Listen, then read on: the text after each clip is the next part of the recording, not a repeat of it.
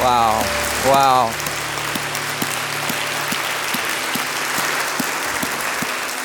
Let's pray together. Father, we think we've just seen a glimpse of heaven. And Lord, we're kind of like Peter this morning. We just want to build tabernacles and stay right here, God, in your presence with your people. Lord, for the beauty of the earth, for the glory of the skies, for the love that from our birth over and around us lies. Lord of all, to you we raise this our prayer of grateful praise. Thank you for loving the whole world. Thank you for loving all the peoples of the earth. Thank you for loving by sending your only Son. And today, Father, I pray that you give us a better picture of who Jesus is, so that we might better understand how to live and to love as neighbors in your world. That's our prayer in Jesus' name. Amen. You may be seated. The Lord has done great things for us, and we are filled with joy. Our theme for this year, Psalm 126:3, the Lord has done great things for us, and we are filled with joy. So we celebrate His goodness today, and I just marvel. I mean, this is just a beautiful service, and we used to do this on Sunday nights, and so many of us missed it just because of schedules and everything. And I just made myself a promise that we would find a way to do this on a Sunday morning. So in each of our services, they aren't the same testimonies, they aren't the same songs. We've had different people singing and testifying in every service, different people praying and reading scripture in different languages, and all to the glory of our one great God, our Redeemer and King, the Lord Jesus Christ, who is Lord over all and lives in us, His people, and you are the temple of the Holy Spirit. Welcome to worship in the presence of the God who made you and redeemed you with His blood. We celebrate God's goodness today. And I tell you, sometimes it's like a dream, because I wish when I read the news and I read on the internet and I hear the stories about the pain and the suffering and the struggles in our world, and I just wish, don't you ever wish the world could be a safe place and a better place and a more loving place? I think Coca-Cola was getting at that with that commercial. Remember last week, you probably were watching the Super Bowl and you saw the Coca-Cola commercial. If you didn't see it, I want to show it to you, because I think it expresses something of a wish.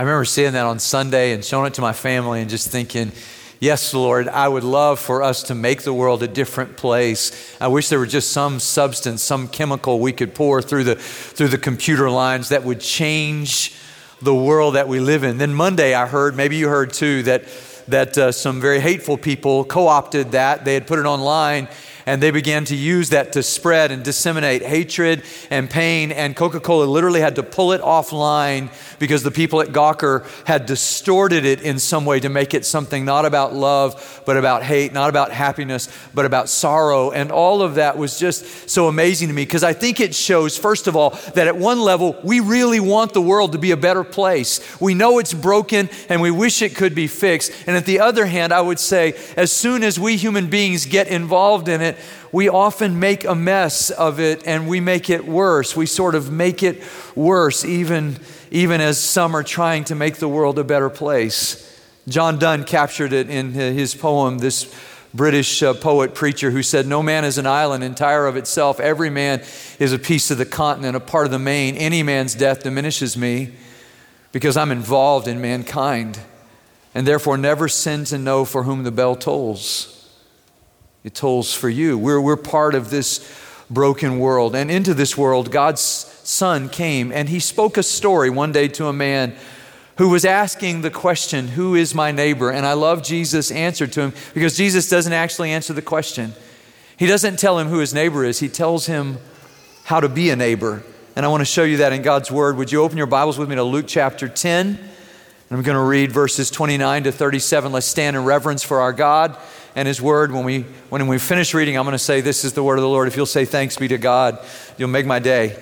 Luke chapter 10, verse 29, this man says to Jesus, but he wanted to justify himself, so he asked Jesus, and who is my neighbor? And replied, Jesus said, a man was going down from Jerusalem to Jericho when he was attacked by robbers, and they stripped him of his clothes, beat him, and went away, leaving him half dead. A priest happened to be going down the same road, and when he saw the man, he passed by on the other side. So too a Levite, when he came to the place and saw him, passed by on the other side. But a Samaritan, as he traveled, came where the man was, and when he saw him, he took pity on him, and he went to him and bandaged his wounds, pouring on oil and wine. And then he put the man on his own donkey, brought him to an inn, and took care of him. And the next day he took out 2 denarii, and he gave them to the innkeeper. Look after him, he said, and when I return, I will reimburse you for any extra expense you may have. Which of these 3 do you think was a neighbor to the man who fell into the hands of robbers?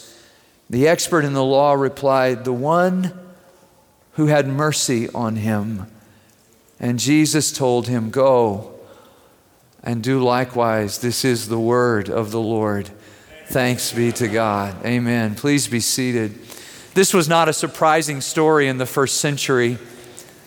This was a shocking story because I'm pretty sure Jesus' hearers, just like we come over a period of time to expect a punchline, we might have in that day heard Jesus say, here's a man who's been robbed, because that happened on the road, by the way, from Jerusalem to Jericho. There was a narrow spot called the Pass of Blood.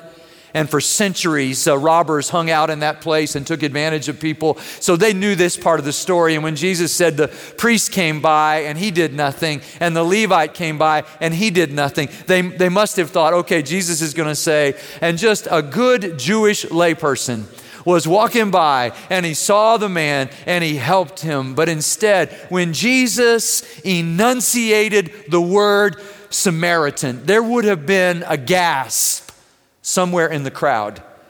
There would have been a holy hush. Somebody would have been offended by that because they could think of no other person that they had so objectified and hated. If you were a Jew, you hated the Samaritan. If you were a Samaritan, you hated the Jew. And you can fill in the blank with somebody, because I think all of us have remnants of prejudice and hatred in our lives. And they put that word there, and Jesus says Samaritan, and the man looks at him and Jesus says, which one? And the man can't even say Samaritan. Do you see that? He says, the one who had mercy. He can't even say the word Samaritan. The one who had mercy. And Jesus said, go and do likewise. And the man had asked Jesus the question, what must I do to inherit eternal life? And Jesus said, how do you read the law? And he said, love God with your all and love your neighbor as yourself. And Jesus said, great, do that. And in a way, what Jesus is doing as the man tries to set a trap for him is notice how nimbly he's stepping out of the noose, and at the same time setting a trap of love for the man to say, I want you to be captured by the love that is greater than any love in the world. And Jesus invites this man to a transformation of life. He is inviting him to what I would call gospel neighboring.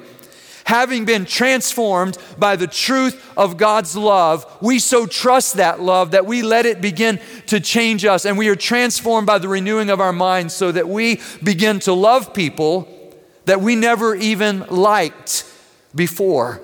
This is the tremendous power of God's grace to transform the hearts and lives of people. When George Whitefield came, Thomas Kidd has written a new book about George Whitefield. And when Whitefield came to the United States preaching, there was a man up in Connecticut, Middlebury, Connecticut, named Nathan Cole. And Nathan Cole heard him preach, and this is what he described happened while the preaching was taking place. And my hearing him preach gave me a heart wound. And by God's blessing, my old foundation was broken up, and I saw that my righteousness could not save me. Jesus is doing that for this religious lawyer. He's not like a lawyer in the sense of going to the court. He's a religious lawyer. He knows the law, and the law is the Old Testament, the Torah, the first 5 books of the Old Testament. And this man is an expert, so it's easy for him to quote Deuteronomy 6 and Leviticus 19:18, love God, love your neighbor. But when Jesus says to him, now to put that into practice, the very realization of that causes him to see his own righteousness cannot save him. The only way he can be saved is if some Samaritan, say, came along the road where he was beaten and broken by life and rescued him. And what I love about this church is that we are a gospel-centered church, that the good news of Jesus Christ is our message, and that gospel has changed us. And here is hope for our city. Here's hope for our community. Here is hope for our world, that gospel so deeply takes root in our souls that we begin to love the way that Christ loved. But it will not happen apart from a heart transformation. And when it does happen, what happens is not a paternalistic, what can our church do to help internationals? But suddenly every Sunday becomes International Sunday because we are all, I read it in Psalm 39 on the 39th day of the year this morning, Lord, I come into your presence like a foreigner, like a stranger. And it's only that we are God's trophies of grace, which invites us into relationship with him, which enables us to live in right relationship with each other. Otherwise, we're stuck in this paradigm of the story, the 3 attitudes. Do you see the attitudes there? The first, the attitude of the robbers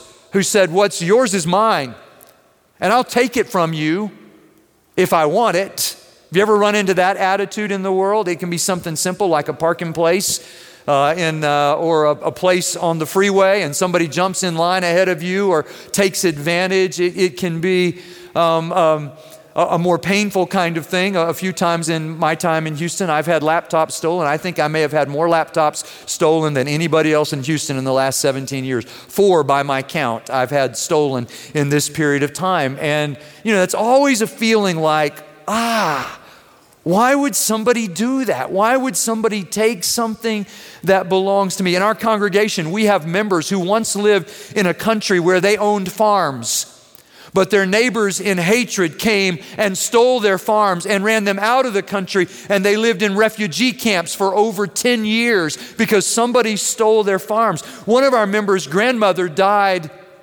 in Kathmandu, Nepal, and we had prayed that she would pass away because she was suffering so greatly, and she was a Christian, and she went to be with the Lord. And he said, pray that my grandmother will die. When his family, the only Christians in that part of the city, in that village, tried to bury their grandmother as a Christian, the whole town descended on his father and his brother and beat them physically so that they could not dig the grave because that was not part of their custom, and literally ran them out of town. This happens in our world. And this week, a video of a Jordanian pilot got the undivided attention of our world. And this is what I would say to you about a world that is filled with hate. If you and I respond to hate with hatred, if we say, well, if they're trying to take what's mine, I'll try to take what's theirs. If we do that, we become what we hate. And I refuse to allow hatred to make me a hateful person. I know there's hatred in the world, and we live in a violent world, and that violence is real. I was listening this week to some who were telling me about Tallowood basketball, which has reached so many people through the years, and I keep running into adults who say, I used to play basketball at your church. All over Houston, I run into people like that. And we had a group of girls, I think they were wearing Batman costumes last week for the football game, and they're 8th graders, and they're really good athletes. Those of you who've played against them know they're very good athletes. And they were playing against a 6th grade girls team in Tallowood basketball, and there's always a prayer before. And one of the 6th graders volunteered to pray, and this is what she prayed. I heard she prayed, Lord, help us all to remember that this is a non-violent sport. we don't want any violence in here. We don't want any of that. And in this world where there is violence, some people say, what's yours is mine. I'll take it if I want it. Others say, like the religious, What's mine is mine, and I'll keep it. And so they don't see, even though the scriptures teach that you and I should be especially sensitive to the guest who is in our gates, to the person who is hurting, to the person who is broken. I read this week, again in our scripture reading, we're reading through the Bible this year. In Exodus chapter 22 this week, I read this and it said, you should be nice to foreigners because you were foreigners.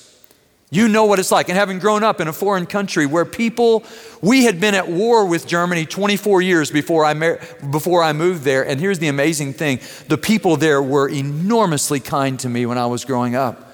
There were other immigrants who were there who beat me up and who burned our family's car. And we have sent missionaries from Tallowood to the country that those immigrants came from because love wins. Love wins. Hatred does not win in the end. But if you and I get caught up in what's mine is mine and I'll keep it, we will absolutely miss the point. So sometimes we don't see the young woman who's been sold into human trafficking in our city at the age of 15. We don't see her. And I love what Julie Waters from Free the Captives in our city, this attorney who represents that organization, says about that. She says, we don't see the 15-year-old because when she was 3, we didn't see her when her refrigerator didn't work and there was no electricity in her apartment.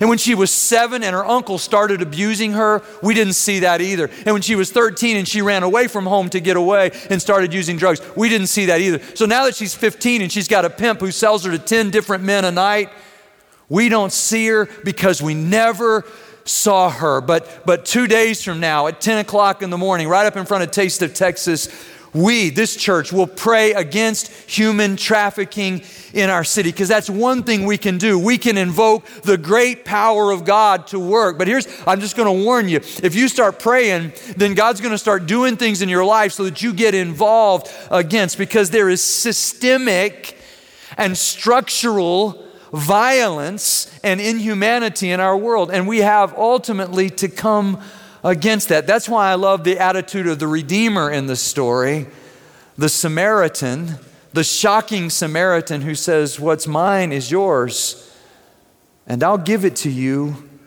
if you need it. Have you ever seen that? When I read about Ferguson, Missouri, when I read about that and I see that, I used to live in that area of our country, and there were problems back then.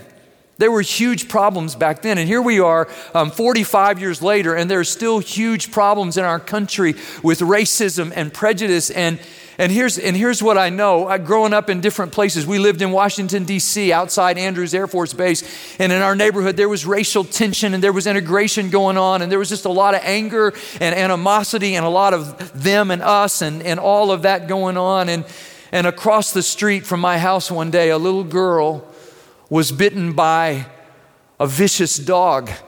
And a whole group of people circled around, and we were just watching this little girl, and we got the dog away, but this little girl was just lying there. And our new neighbor of a different ethnicity walked out and picked that little girl up in his arms and held her until the ambulance arrived. And if I live to be 100, I will never forget the blood stains on his white shirt and how watching him love changed our neighborhood and our perception and our perspective. Here's what happens when one person decides not to hate but to love.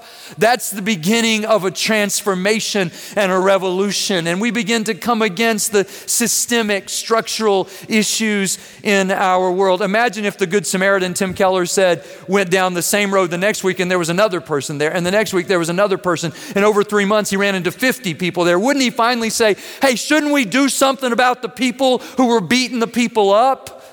Shouldn't we come against the structural violence in our world? Again, Tim Keller tells about a young woman who was being forced by gangs in her neighborhood into human trafficking, and she was opposing it, and her youth minister said, just stand strong, you're a Christian. He came back a few months later, he hadn't seen her for a while, and he ran into her, and she hung her head, and she said, I've given in. And he said, how could you do that? You're a Christian. She said, I'll tell you how I did it. First they beat up my dad, then they beat up my brother, then they threatened my mother. And he said, well, you shouldn't have done, you should have just gone to the police. And she said, Pastor, who do you think the they are?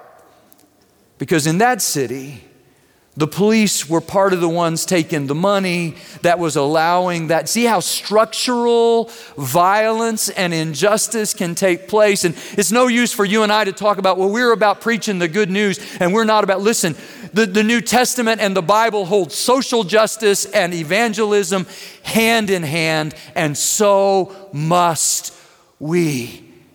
So it's a good thing to help people who are hurting. And it's even a better thing to pray against and work against those people who are hurting other people. And I love the Samaritan's attitude in coming alongside. And I know he blessed the man who was robbed and beaten. But I found myself this week wondering, what did it do to his soul to help?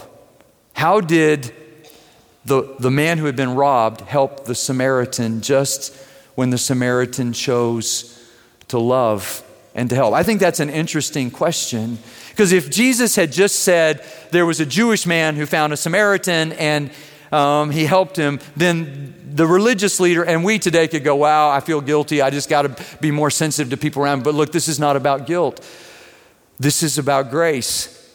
And the truth of the matter is that Jesus, through the Apostle Paul writing to the church at Romans, expressed it when he said in Romans chapter 15, here's the thing, I want you to take up an offering on behalf of the church in Jerusalem. And here's why I want you to do that, because they've already helped you spiritually, so you can help them materially. It just makes sense for it to work that way. And sometimes we get to come alongside brothers and sisters materially, but here's what I want you to know, that when you and I decide to live by God's grace and give grace to others, the waves of God's grace that come back to us are so much greater than anything we ever give away. I've got a good friend who years ago started getting involved in the country of Sudan, and while she was there began to care for the people there and to see the systemic violence and the pain and all of that.